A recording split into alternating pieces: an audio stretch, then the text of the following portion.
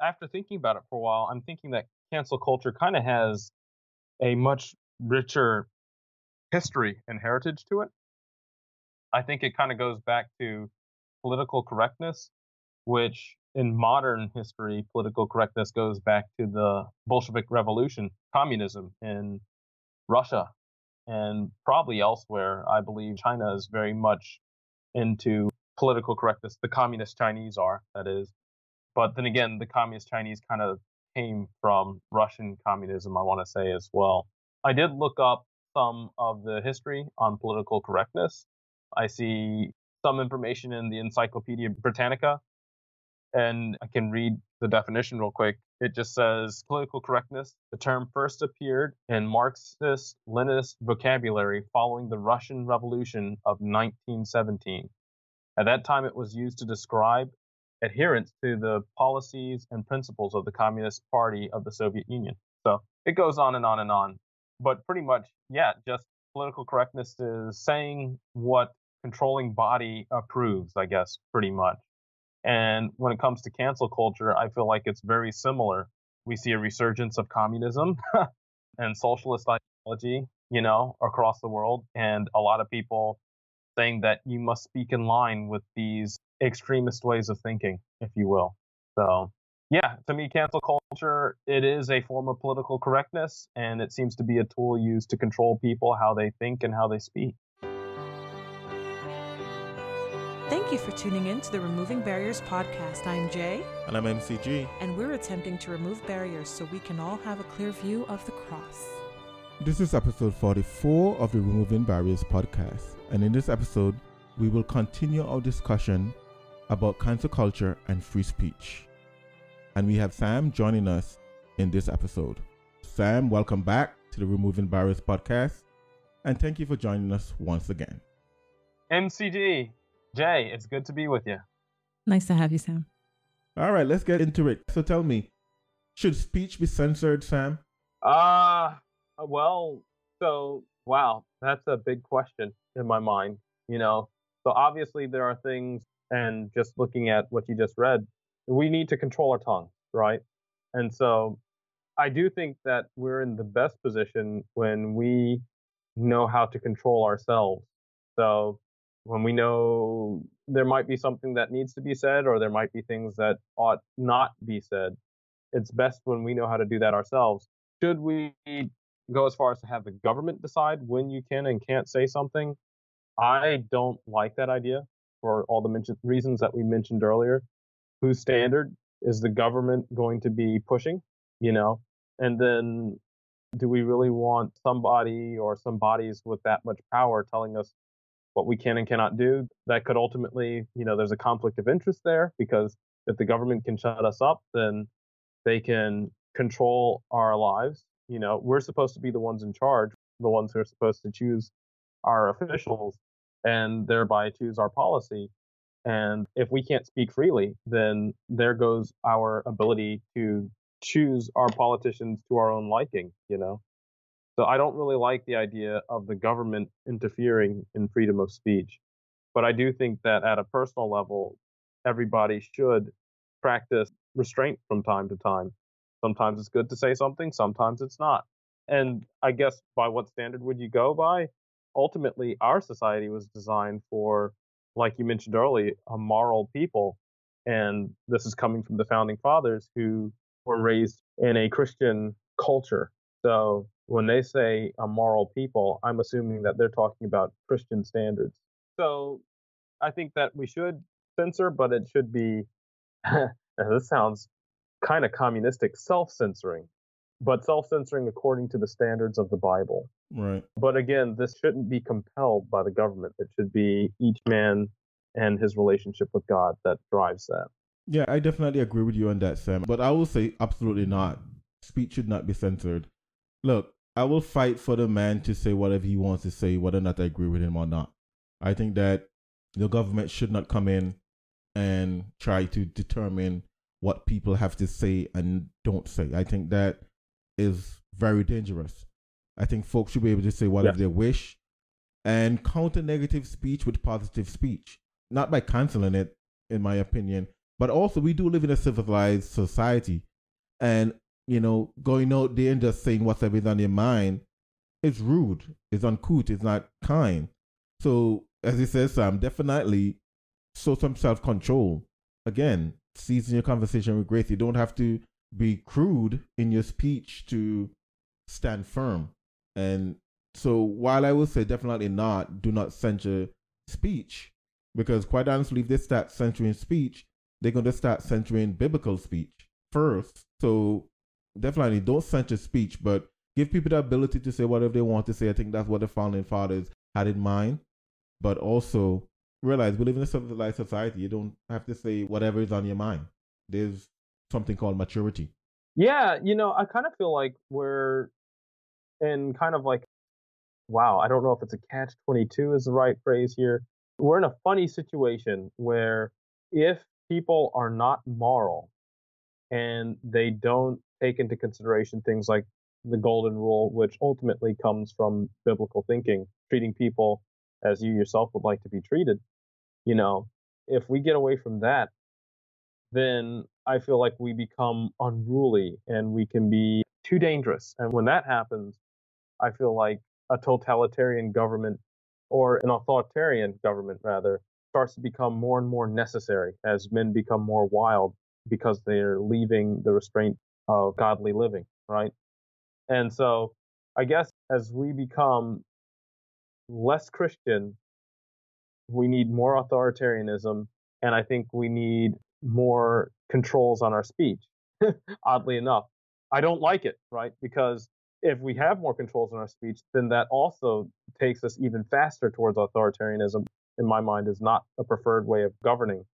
But if we lean more towards God and restrain ourselves according to His word, and behave according to His will, then the need for a strong king type figure and for people to tell us what we can and can't do, that need starts to go away.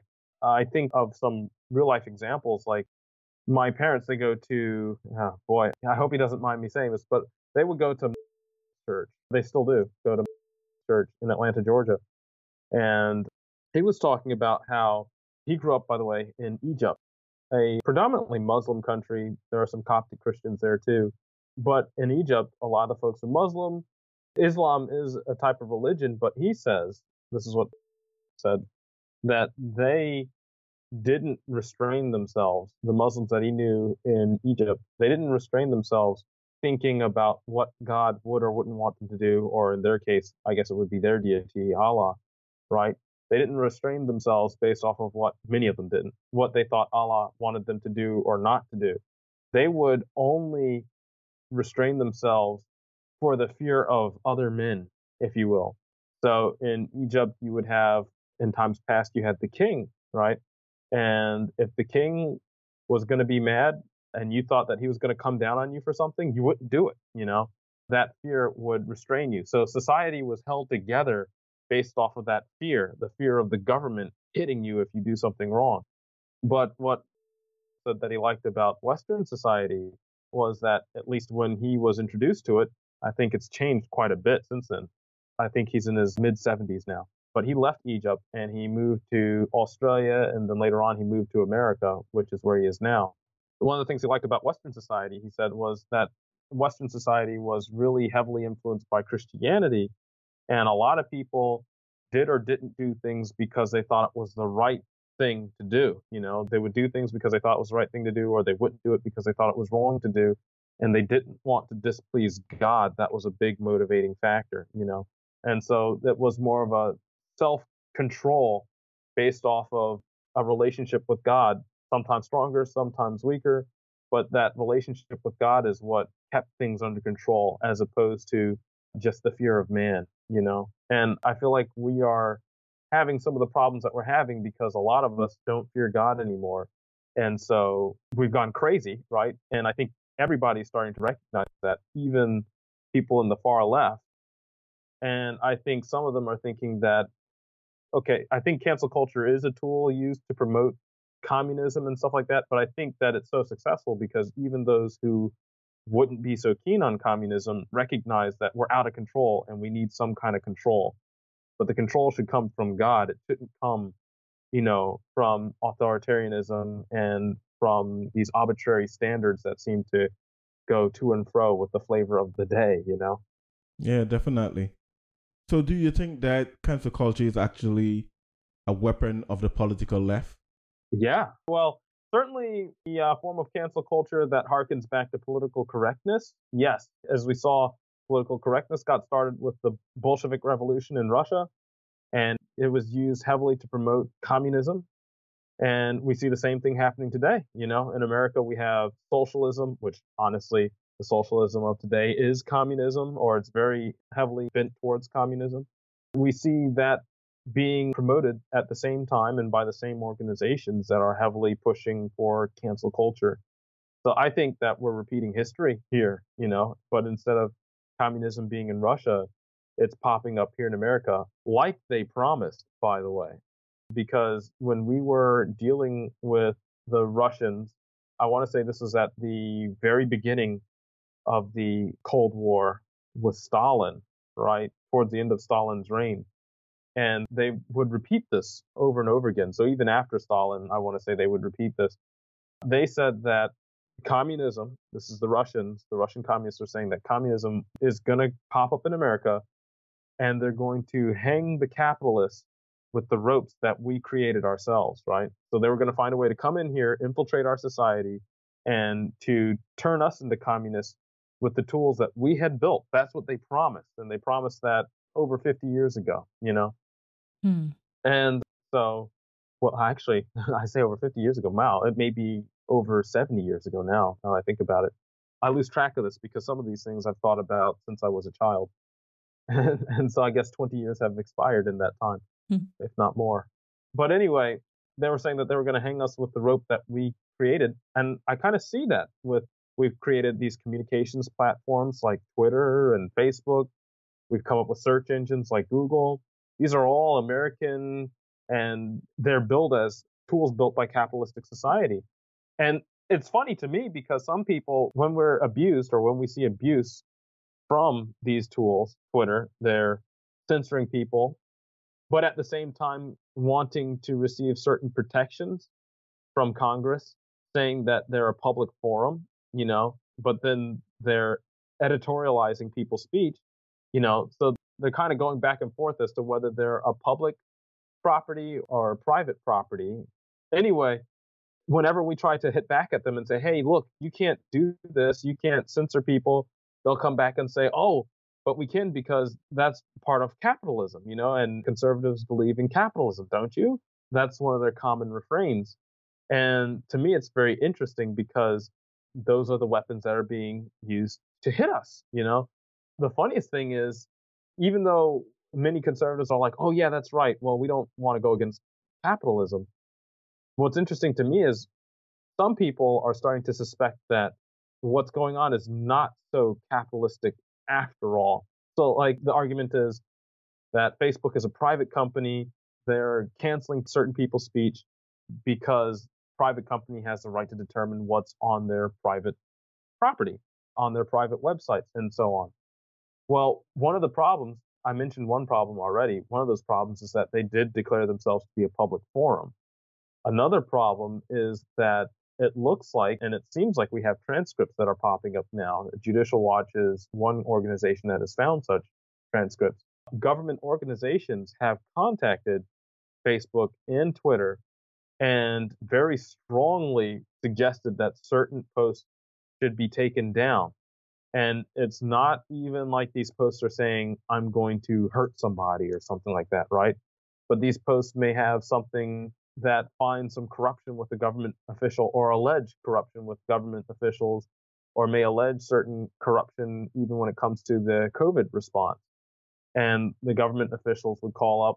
On one occasion, I want to say it was some local government officials from Iowa.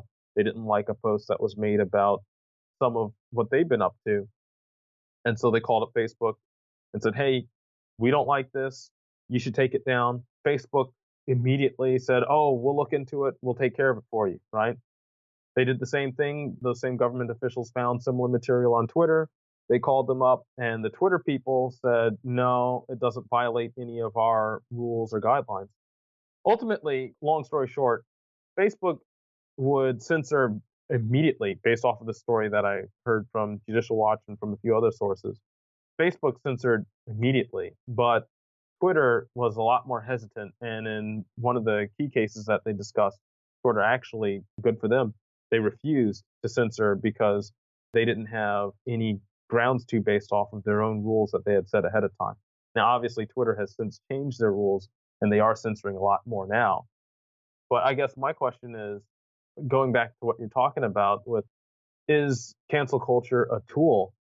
I would argue, yes, it's a tool. The communist parties from Russia and also from China have been threatening to use this tool on us for over 50 years, probably closer to 70 years. And they said they were going to attack us using our own capitalistic tools. And that's what they're doing. They're using tools that appear to be capitalistic and they're attacking us with cancel culture, which is their modus operandi, as we can see from the original communist revolutions that happened in their countries over 70 years ago. Do you have anything to add to that, Jay? The left is more adept at wielding cancel culture as a weapon than the right is. Definitely. And it's because, as we've been saying throughout this particular episode, throughout this podcast, it's a difference in values.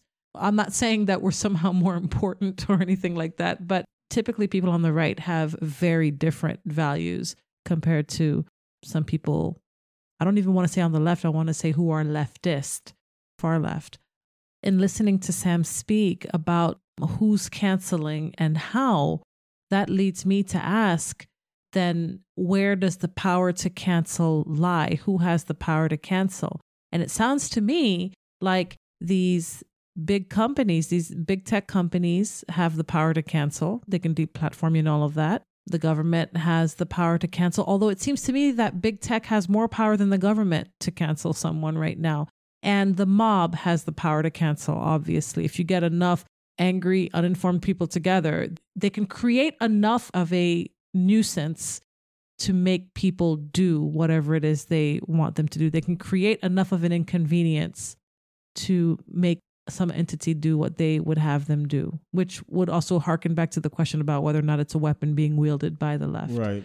They can if the politician decide to tie it in the hands of police officers and they can't do anything to break up the crowd, the illegal gathering mob. But who has the power to cancel? You got it right. The big tech. We saw earlier this year that a certain president was actually banned for life from Twitter and from Facebook and from wherever else other platform he was on. So that to me was shocking that a certain president of the United States of America was actually banned. But it's a double standard still, though, because they have that power to ban the president of the United States. But there are so many other world powers that are still on Twitter that, regardless of what you think of Donald Trump, I don't think he's anywhere close to some of these figures. But Twitter is not kicking him off. But definitely, big tech has the most power. How many websites are run on Amazon Web Services? It's probably half of the internet. So, they have a lot of power. That's why Parler was canceled by Amazon, and they were canceled by Apple, and they were canceled by Google, and they were gone. 3 companies, $3 billion worth companies decide to kick them off. Even our podcast, you just take 1 or 2 companies to say, hey, get rid of that, and we're gone. We're off the internet because we use the platforms of some of these same big techs that we're talking about. We use Anchor to host our podcast, but Anchor is owned by Spotify.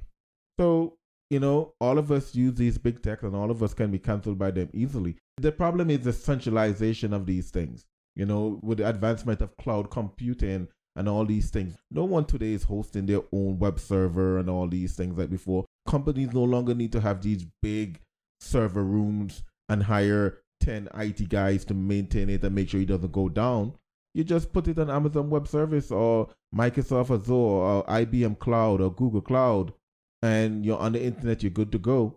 But when these companies say, hey, we don't want to be here anymore, or we don't like what you're doing, then what's the alternative? You can decide to go back and get your own servers and pull up your own stuff or whatever the case may be. But there's always going to be a point where you're going to have to rely on something because, quite honestly, there's only so much IP providers out there. You know, you can think about Verizon and Cogent, which have like the backbone of the internet, but you're going to have to get on the internet. So there's going to be some company, some large company, some place that can pull the plug on you, especially if you're going to talk about being on the internet. So then what's the answer then? If this were the government doing this, this would be simple because there are laws in place, the Constitution is in place, at least we have somewhere to start fighting. But these are private companies doing this. And it seems like, which is very true in a capitalistic society, you either like it and use it, or you swallow hard and use it even though you don't like it, or you decide to take your business elsewhere. The problem in this particular situation is that it's a monopoly and there is nowhere else to go. Well, he come back to this, and I think it was one of the Supreme Court justices that gave a speech or a dissent recently, and he make a suggestion on how we should be viewing Twitter and Facebook and all these platforms and even IP providers. He said they should make it basically be utilities. They should be treated like utilities. Because the utility company don't come and cut my power because they don't like the fact that I'm watching something that they don't like. Mm-hmm. The utility company don't come and say, oh, I don't like what you do with the electric power that you're buying from me, so therefore I'm going to take it off. So I do agree with him on that front. These things should be considered utilities. Internet, Facebook, Twitter, and all these platforms that people use, they should be considered utilities that the companies have zero liability for what is being said on the platform. The company has zero liability to act and remove stuff on the platform. That might open the floodgate for all kind of nonsense because, just go to Reddit. It's a cesspool. So that might open the floodgate, but I do agree with him on the basic form that we should probably be considering these things as being utilities, but they're kind of in the middle, kind of saying, we don't censor, but you can't say certain things, else we're going to censor. So they're kind of in this weird stage where they have to choose, because quite honestly, as someone say, if the product is free, then you are the product.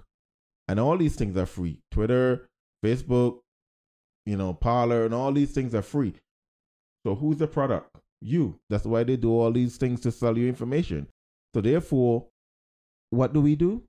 Again, as I said, there's going to be a bottleneck someplace because at the end of the day, you're going to get your internet service from somebody. And even if you live in a small town, you may have a small internet provider, but ultimately they loop onto Verizon network or they loop onto Cogent network because everybody can't run wires all around the country or lay fiber optic on the floor of the sea. So you're going to come back to some company that has the power. What's your opinion on that, Sam? Yeah, I can see why people would think about going with the idea of turning Facebook and Twitter into utilities. I really don't like that idea. It may turn out that that's necessary.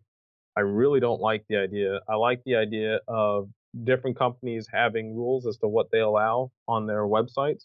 Perhaps, and I'm thinking about this, at least in times past, I think it would have been better if we had maybe some kind of a law where we looked at these public or quasi-public forums, if we had some kind of a rule where they would have certain terms or certain agreements for their users.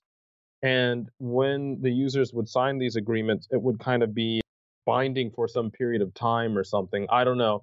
One of the problems that we see here is Facebook, YouTube, Twitter, a lot of these big tech companies, they would have certain terms that people would sign on to. And when we read the terms, they were mostly okay, But then as years go by while we're using the platform, they keep changing the terms. And many of us don't like the terms anymore, I kind of think that maybe there should be some regulation as to how often those terms can change. Again, I don't really like this whole idea of regulation. Honestly, personally, I feel like it starts to I kind of feel like it starts to affect the rights of the company, right, that owns these websites. But I don't know. That's a very tough one. one of the things I do like potentially looking at is we already have other sorts of laws already written, things like antitrust laws and whatnot. And if we could find a way to prove that there's a trust, right? That meaning where a user purchases one product or, yeah, they may purchase one product, but for it to be of any use, they have to be tied into a whole bunch of other products, and there have been all sorts of laws passed against things like that. That's one of the reasons why they were able to break up, I want to say, Ma Bell. I forget the traditional name for Ma Bell, but the big phone company, Bell South, maybe that was the name. They broke it up into many much smaller companies. And they did that because they found that there was kind of a monopoly, if you will, a trust going on. So they use antitrust laws to break that up. And so you might be able to break up this Facebook monopoly. One of the things, okay, Facebook, Twitter, one of the arguments that I was making earlier to people, let's not, regulate Facebook too much because we can always create our own, right? Then we found out that maybe we can't create our own because they came out with Parler. Actually, Parler had been around for a long time, but it became more popular as we saw that Twitter was being increasingly restrictive and Facebook too. But when we started to use Parler more, then they decided to take Parler down. So, and my understanding is that there is communication between Facebook, Twitter. First of all, I don't think we need any evidence of this. We should know that it's human nature. If you have some big boys playing together and then you have a smaller person who's about to take some of their turf, the big boys are going to squash the little guy and then continue with each other, right? But it's actually, there's information in the congressional record and in the, what do you call it, the hearings that were had with these big tech giants where they discussed and the big tech giants couldn't deny, right, that they had ways of communicating with each other when they found smaller threats up and coming. And it seems like that's what they did with Parler. I personally think that they got in touch with Google, who actually is involved in it too. They have YouTube, which is a social media app. And then also you see Apple got involved and they took down Parler. So you had Google, you had Apple, and you had Amazon. They took down Parler. And so Google said, hey, we're not going to have Parler's app on our store anymore because they're not censoring, is what they said. And Apple said the same thing. We're not going to have them on our app store anymore because they're not censoring. Well, you can't install Parler on an Apple phone unless it be on the Apple Play Store. You can install an app on your Google phone or on your Android phone if it's on the Android store. It's a lot harder, right? So again, they lose a lot of users. But so a lot of people are like, okay, fine, we'll use a website. Well, then Amazon says, well, we're taking them off of our servers, right? So it's really hard to have any kind of a usable app out there without going through big tech. And we see that these different big tech companies look out for each other. So at least against a common enemy, if you will. Mm-hmm. So if big tech decides they want to enforce restrictions on people's speech, except we have some kind of regulation, it's starting to look like it is very difficult, if not very close to impossible, to stop it. We may still be able to stop it. We probably have to put our own resources together and start our own hosting service. And then we'd have to have our own way of installing our own software on our own phones. But obviously, that's a very huge hurdle to jump. It's very, very, very difficult to do that. We saw that again with, what's his name? I want to say, what was it? Mike Lindell's website, Frank Speech. In that case, he set up his own website where people could post their own content and stuff. And I actually saw it before it got attacked hard, right? It actually looked like a pretty good site. I didn't read the content, but just looking at the quality, right, of what was on there. And I say quality, I'm looking at the quality of I'm a web developer, so I'm looking at like how the website was put together and some of the pictures and just the way the headlines and everything was arranged. For the most part, I thought it looked pretty decent and pretty promising. But my understanding is that they got hit with a bunch of DDoS attacks and other stuff. Now, where those attacks came from, I don't know. Was big tech involved in it? I don't know. But it does seem like, well, if Mike Lindell's site was on Amazon or one of those other big tech hosting services, the DDoS attacks probably wouldn't have been successful because they have much more resources to protect against such things. So it really does seem like if you want to get your voice out there, for the most part, the only real way to do it is through big tech. And if that's the case, then we have a monopoly or a trust, I should say. It's an oligarchy, in which case I think we can use antitrust laws to break them up. You're listening to the Remove the Embarrassed podcast. We are talking with Sam about cancel culture and free speech. We'll be right back. Crossflix is a family-friendly channel with thousands of Christian films, including Christian movies, new releases, documentaries, and educational content. You can access the videos through their digital streaming network anytime, day or night. Whenever you watch a Christian video from Crossflix, you can feel confident that your family is watching inspiring, uplifting content that is clean and curated. For a limited time, Crossflix is available for the first 30 days for free, and you can cancel anytime, no questions asked. That's right. Get access to thousands of free Christian movies and Christian music online right now with your 30-day trial. Click on the link in the description section of this podcast to get Crossflix today. So we've been talking for a while about who has the power to cancel. Should anyone have the power to cancel? What are the implications of being able to cancel? And that will inevitably lead us to ask if there is a difference between canceling and censoring. What do you think about that, Sam? Because it seems to me that if you have the power to cancel, that would also mean that you're censoring, but there might be nuances there that I'm not aware of. What are your thoughts on that? Wow. So when you say the power to cancel, I guess you're talking about at the corporate level? So like one corporation canceling an agreement, or what do you mean by that, the power to cancel? I suppose in line of what we were talking about, how these big companies kind of colluded together to take down Parler, that would definitely be cancel culture. You might even say it's censorship because Parler is known for being a place where people on the right can actually speak freely and not have to worry about being canceled or censored by more left-leaning platforms like Twitter, Facebook, etc.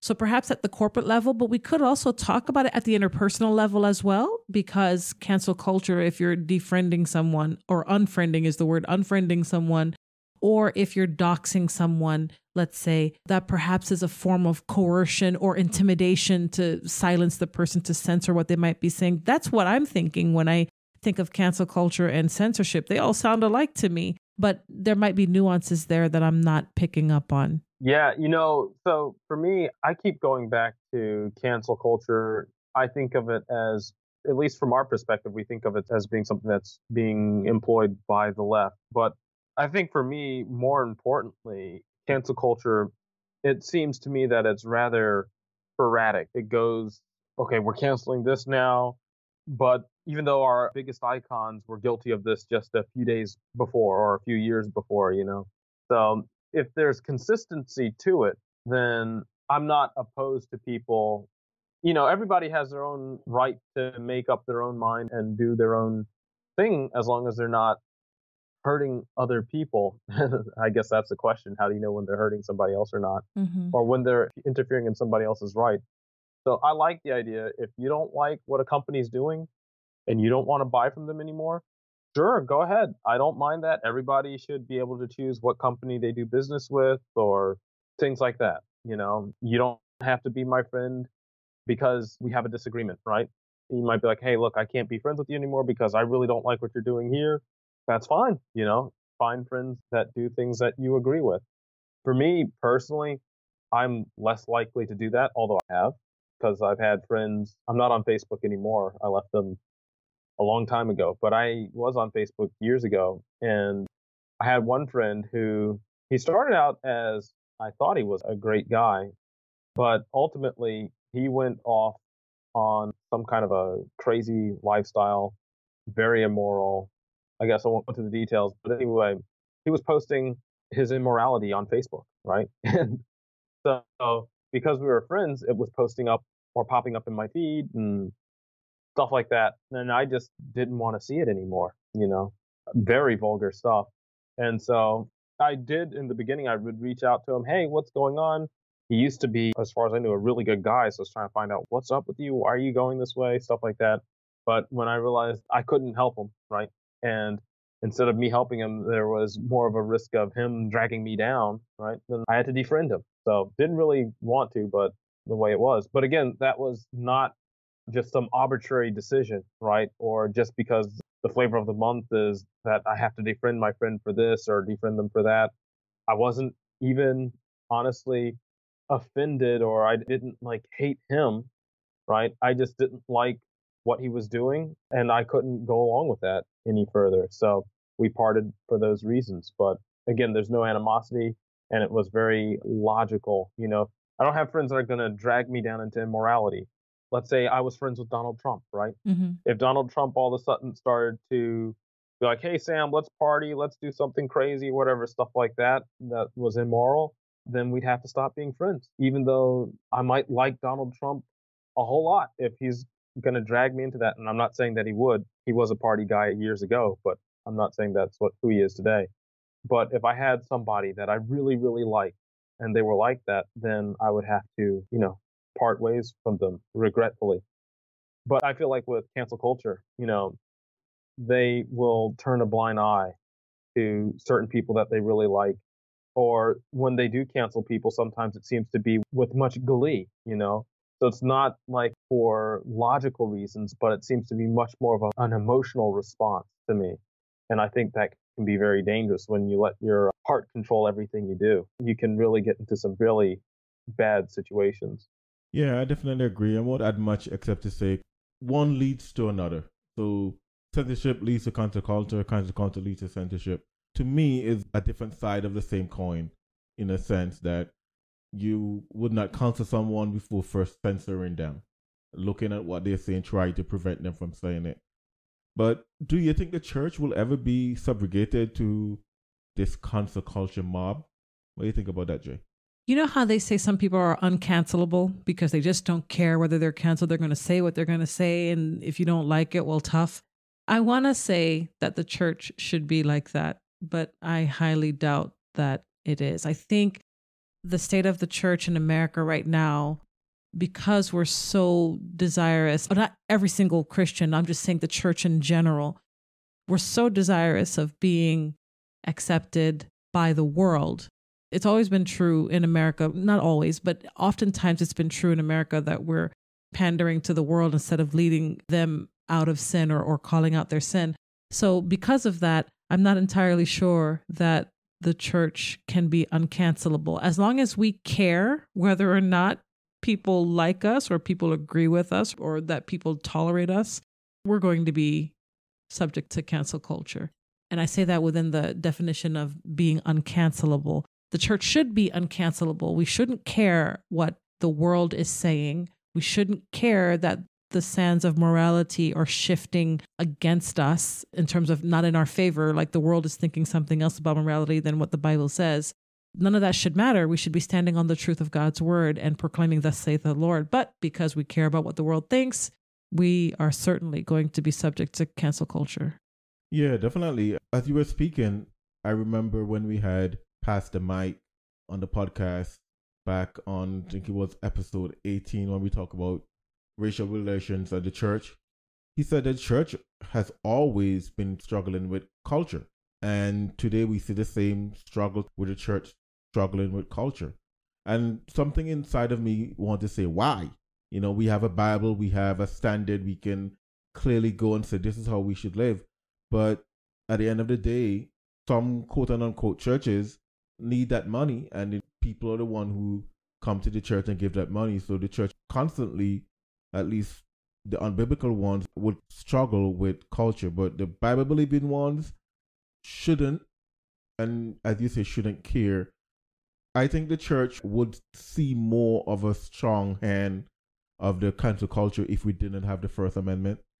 But also with this COVID thing, we kind of see the government kind of try to put a heavy hand on the church. So we know the church can be canceled. Well, we certainly see that the church can be canceled to some degree in Canada, and we've been seeing that for the last about 30 years or so. And I would argue that the church is the primary target of cancel culture, honestly. And I am applying that cancel culture definition to political correctness as well. So when Canada passed their hate speech bill, one of the first groups after was the church. And even today, just when you look at cancel culture today, it seems to be being promoted primarily by Marxists, socialists, communists, right? Yep. These people, they hate religion and specifically the church. And so, yeah, when it comes to cancel culture, I think the church is the primary target. And I think that we have to be very careful because we're the target. It's a lot harder for them to get us in America where we have the First Amendment. And yeah, and then also the whole concept of separation of church and state, which, by the way, was meant to protect the church from a strong government, not to protect the government from the church. If I remember correctly, the separation of church and state that was talked about, it's not even in the Constitution, by the way, not by those words, but it was talked about in letters between our founding fathers and I want to say some Baptist preachers who were worried about the government trying to tell the Baptist preachers how they could have their church. And they're like, don't worry, we believe in, or one of them, Thomas Jefferson, and I think maybe a few other founding fathers were telling them that they believe in the separation of church and state, meaning that the church would be protected from the state. Anyway, I think that it's harder, for cancel culture to get the church in America, but I believe that the church is the target and that they are pretty close to getting us, honestly. We have to be very vigilant. Yeah. And the worst thing is, I think, while they may not have gotten us legally, I think they have gotten us in many ways in our own mind. We don't say certain things because we're worried that we'll offend people, even though the Bible clearly states, what's right and what's wrong. So I even had a friend at PCC, good guy, I liked him and all, but he came from California and he thought that homosexuality was wrong, which the Bible makes very clear in the Old and New Testament. And he was wrestling with how he should or shouldn't express those feelings. He said he didn't want to say anything against homosexuality because he didn't want to come across as a racist. Which is like, are you serious? But I guess like being against immorality somehow got, especially homosexuality, somehow it's been equated with hate speech and hate speech being equated with racism. And so apparently from where he grew up in California, all of that was just racist. It's not very logical, but it comes from that whole political correctness and cancel culture, and it's already affecting him. He's a Christian, right? And he goes to church just like you and I do. And it's just kind of crazy to me. And this is a conversation he and I had a few years ago, and he was living in California at the time. Now I'm having conversations like that with people, just next door or a few doors down. And it's just like, wow, you got to be kidding me. What's happened to our sense of logic? Why is the church even worried about, speaking what God's word says? It's not that we're hating people. We really want what's best for them, right? So, but somehow we're afraid to say things because we're afraid people will be offended. And so, yeah, we're being silenced by this whole political correctness and cancel culture, even without legal restraint. What do you mean, Sam, when you said we should be careful? Do you mean as the church should be careful because of the cancel culture? Do you mean that the church should be careful about how they say, thus saith the Lord? Or are you saying that we need to be vigilant and stand up against it? I'm saying we should be careful and be aware of these threats to the freedom of the church to say what God has for us to say, Gotcha. So, yeah, the threat is already upon us, and I feel like most of us haven't, or at least a good portion of us haven't even recognized it. Do you think that the Bible can be subjugated to cancel culture the way that you believe the church is right now? Well, they kind of go hand in hand. If the Right. church is being subjugated to cancel culture, that by extension mean the Bible would be as well. And I think, as Sam is saying, it already is. It's not something that is going to happen, it's something that is happening. Even at my workplace, I've been to 2 different workplaces now that they will have a room where someone can go and pray. But is normally set up more so to be conducive to a Muslim than to a Christian. They don't prevent anybody from going there and pray. But I'm just saying the way it is set up, it seems like it was meant that a Muslim is going to come in here and pray and not necessarily a Christian, because most of the time there's no table in there. It's just a small closet. And of course, the Muslim have what they call their prayer rug of sort. Right, that they put down. So I'm just simply saying, the Bible's already been subject to cancel culture more so than any other religion or any other holy book. I know I always make it a habit the days when you used to go into office, for how long ago that was, I always make it a habit to have my Bible on my desk, because I want to have that visual representation that I stand for something. The Bible could be the aim of cancel culture attacks, but I don't think it's cancelable. I think we have a historical record of people trying to undermine or subdue or shut up the Bible, and it always springs up somewhere. It always springs a leak somewhere. It can't be kept under a bushel. There's a phrase out there, come at me, bro. I mean, you could try to cancel the scriptures. You could try and put it under a bushel, but the Bible promises there's always a remnant. There are always Christians who will stand up and speak the truth. The Bible says that even if we were to shut up and not say anything, the rocks will speak out. You can't cancel something like the scriptures, and they're going to come after it. They're going to try. The gates of hell, however, will not prevail against the Bible. It will not prevail against God's church. And so I think perhaps Christians ought to look at what's happening in the world and realize that this is war. It's a cold war right now in terms of practical, tactical, whatever right now. Spiritually, though, this war is hot, and it's been for quite some time. And if Christians are unaware, or if they're apathetic or lethargic toward these things, now would be a good time to wake up. And I say this not like pointing a finger at anyone. I'm saying this like for all of us. We need to settle in our minds and in our hearts what we're going to do and what we're going to stand for.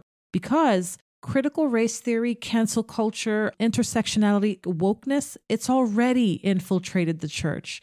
There are many churches and whole Christian organizations that have adopted this stuff and have been actively calling out and undermining those Christians and those organizations that stand against that ideology. So the attack is not even coming from people on the outside, as it were. This is coming from people you thought were your own brethren are beating you over the head with intersectionality and woke theology and all of these different things. And so cancel culture obviously is a part and parcel with that. And Christians just ought to be prepared. Be prepared to be flabbergasted, or don't be surprised, I should say, when someone that you thought was your brother in Christ, professing to be your brother in Christ, is all of a sudden jumping on your back because you're speaking, thus saith the Lord, to a transgender person, or you're not an ally to the LGBTQIA agenda, or you're not ceding your speech or your faith to the dictates of what Jordan Peterson calls the tyrannical left. And I'm quoting him not because he's Christian, but because he just was able to put it so succinctly. Is Jordan Peterson a Christian? He's not. When I hear him speak, he's not. However, he has a foot in the atheistic scientific world and a foot in the religious mythological world. He would call himself a Christian. He has a foot in each world, but we know that those that have one foot in, one foot out aren't genuine Christians. He has a lot of insight when he talks about the different narratives and the different stories, not stories, histories found in the scriptures, but he himself personally is not Christian. I say that because when you ask him about the resurrection, he is very upfront and honest about the struggle he's having right now to believe it. However, he realizes the fact that this nation has a Judeo-Christian underpinning, and he realizes that the tyrannical left, leftist ideology, Marxism, all those different things serve to undermine that. He's staunchly and consistently fighting against that, but I wouldn't say that he's Christian. I've said this to MCG quite often. It's great to listen to Jordan Peterson. I enjoy listening to Jordan Peterson, but the danger in listening to someone like Jordan Peterson is how he can draw Bible-believing Christians away into a morality in which Christ is not the center. So, no, he's not a Christian, although he would call himself to be one. That's interesting. I didn't even know that he identified as such. I had heard that more recently he had been struggling back and forth with whether Jesus was a real person or not. Yes. Well, and if all of the events in the Bible about Jesus were correct. Yes, he has been struggling with that. In fact, recently he had a podcast with someone where he literally broke down in tears because he realizes that in Christ, the way that he would phrase it, in Christ, the divine has met with the human or earthbound in Christ, which we obviously would say that that's true. But it blows his mind that that could even be possible, and he doesn't know what to make of it. He says that if you were to ask him, does he believe in God? It's such a problem for him because to say that you believe in God would ultimately mean that you would have to acknowledge that truth about Christ. And he can't, at least in this point in time, he can't bring himself to quite do that because he's wrestling with it and he doesn't understand it. Isn't that why the Bible said that he that doesn't receive me as a little child will not come in? Because a lot of folks think that the Bible is literally talking about a kid, but you have to have a childlike faith. And Jordan Peterson being so intelligent is a riches of intelligence. And it's a stumbling block. And the Bible says how hard it is for a rich man to come to heaven. Jordan Peterson's stumbling block is not necessarily wealth, but is the riches of knowledge. He's a very smart guy. And if he cannot pin them together, he doesn't believe. But that's where the Bible calls faith. Now, faith is the substance of things hoped for and the evidence of things not seen. And if Jordan Peterson cannot explain it scientifically or psychologically, then he struggles believing it. I think that's his problem. But getting back to what we're talking about here, though, let's bring it home, Sam. What does cancel culture seek to accomplish in your mind? I think it depends on the practitioner. I think you have two primary parties that practice cancel culture. Many of them feel like there is injustices happening and they're trying to remedy these injustices by canceling the people that they think are the source of the injustice. I think that's what many people feel, but I also think that there's a much more sinister group of people behind cancel culture that are trying to use it to bring about an anti-Christian totalitarian end, if you will. And I think they want to bring it, now this sounds like conspiracy theory, I think they want to bring it to the whole world, honestly. And I think it does come out of Marxism. I think it comes out of communism. And I think it ultimately, while it may not be successful this go round, although maybe it might be, I think it is going to be a tool used to ultimately bring about a one world government. I can't say that's how it's going to happen, but we do know that there will be a one world government when we look at the Bible and we look at the Antichrist and the system that he'll bring into power, where no man can buy or sell except he have the mark. You're going to need a totalitarian type government to do that. And so while people may say, oh, you're just being a conspiracy theorist, that's all sorts of crazy talk. When we look at what the Bible says will happen, and when we look at what's going on right now, I think that if you look at it with a reasonable mind, it's hard not to see what the possibilities are here, And so, yeah, I think cancel culture is a tool to help bring about a totalitarian. We've already seen it, right? We've already seen it in China. We've already seen it in Russia. Their political correctness, similar to cancel culture, used to establish some of the most cruel totalitarian governments that we've known in modern history. And so, yeah, now we have cancel culture across the world. We see it in America. We see it in Canada. It's in Mexico. We see it in South America. You can see it in Europe. It's really strong in Europe, believe it or not. I'm into motorsports in Europe. I watch a lot of that, and they talk about it a lot, the people involved in the motorsports out there. And so it's all over the place. It's already in Russia, and it's already in China. That's most of the world, Anyway, yeah, I think it's dangerous, and I think that one of the groups behind it is trying to bring about world government. That's what I think it ultimately boils down to. And a world government that is opposed to Christ. Yeah, I would definitely agree. If I should put it in one word, it would be this: it's submission. They're trying to bring everybody under one submission or one authority, trying to create some sort of utopia, a society that is controlled by a few and bring everybody under one authority. So when I think about submission, I also have to think about the fact that the Bible commanded us to be, as Christians, to be submitted to Christ. The Bible also commanded us to be submitted to each other. You think about Ephesians 5 and verse 21, submitting yourself one to another in the fear of God. Then you think of Philippians chapter 2, verse 9 to 11, say, wherefore God also had highly exalted him and given him a name which is above every name, that at the name of Jesus every knee should bow, of things in heaven and things in earth and things under the earth, and that every tongue shall confess that Jesus Christ is Lord, to the glory of God the Father. So when I think about that, I can't help but to appeal to the listener and say, hey, you can either submit to Christ today as Lord, or you're going to have to face him later as judge. You know, you might decide, hey, I'm going to be careful with what I say. I'm going to be careful. I'm going to be politically correct. I'm going to do all these things so I don't have to be forced on the submission of the cancel culture mob. But one day you have a judge that's coming back, and you can face him either as a judge then, or you can submit to him and face him as Lord. You know, and how do you submit to him? How do you actually come to the point where you're submitted to Christ? Well, the Bible tells us in Acts chapter 3 and verse 19 that we should repent ye therefore, and what? And be converted, that your sins may be blotted out, when the times of refreshing shall come from the presence of the Lord. When you repent of your sins and you trust in Jesus Christ, finished work upon the cross, you can be saved. Of course, the Bible says that if we should confess with our mouth the Lord Jesus and shall believe in thine heart that God has raised him from the dead, thou shalt be saved.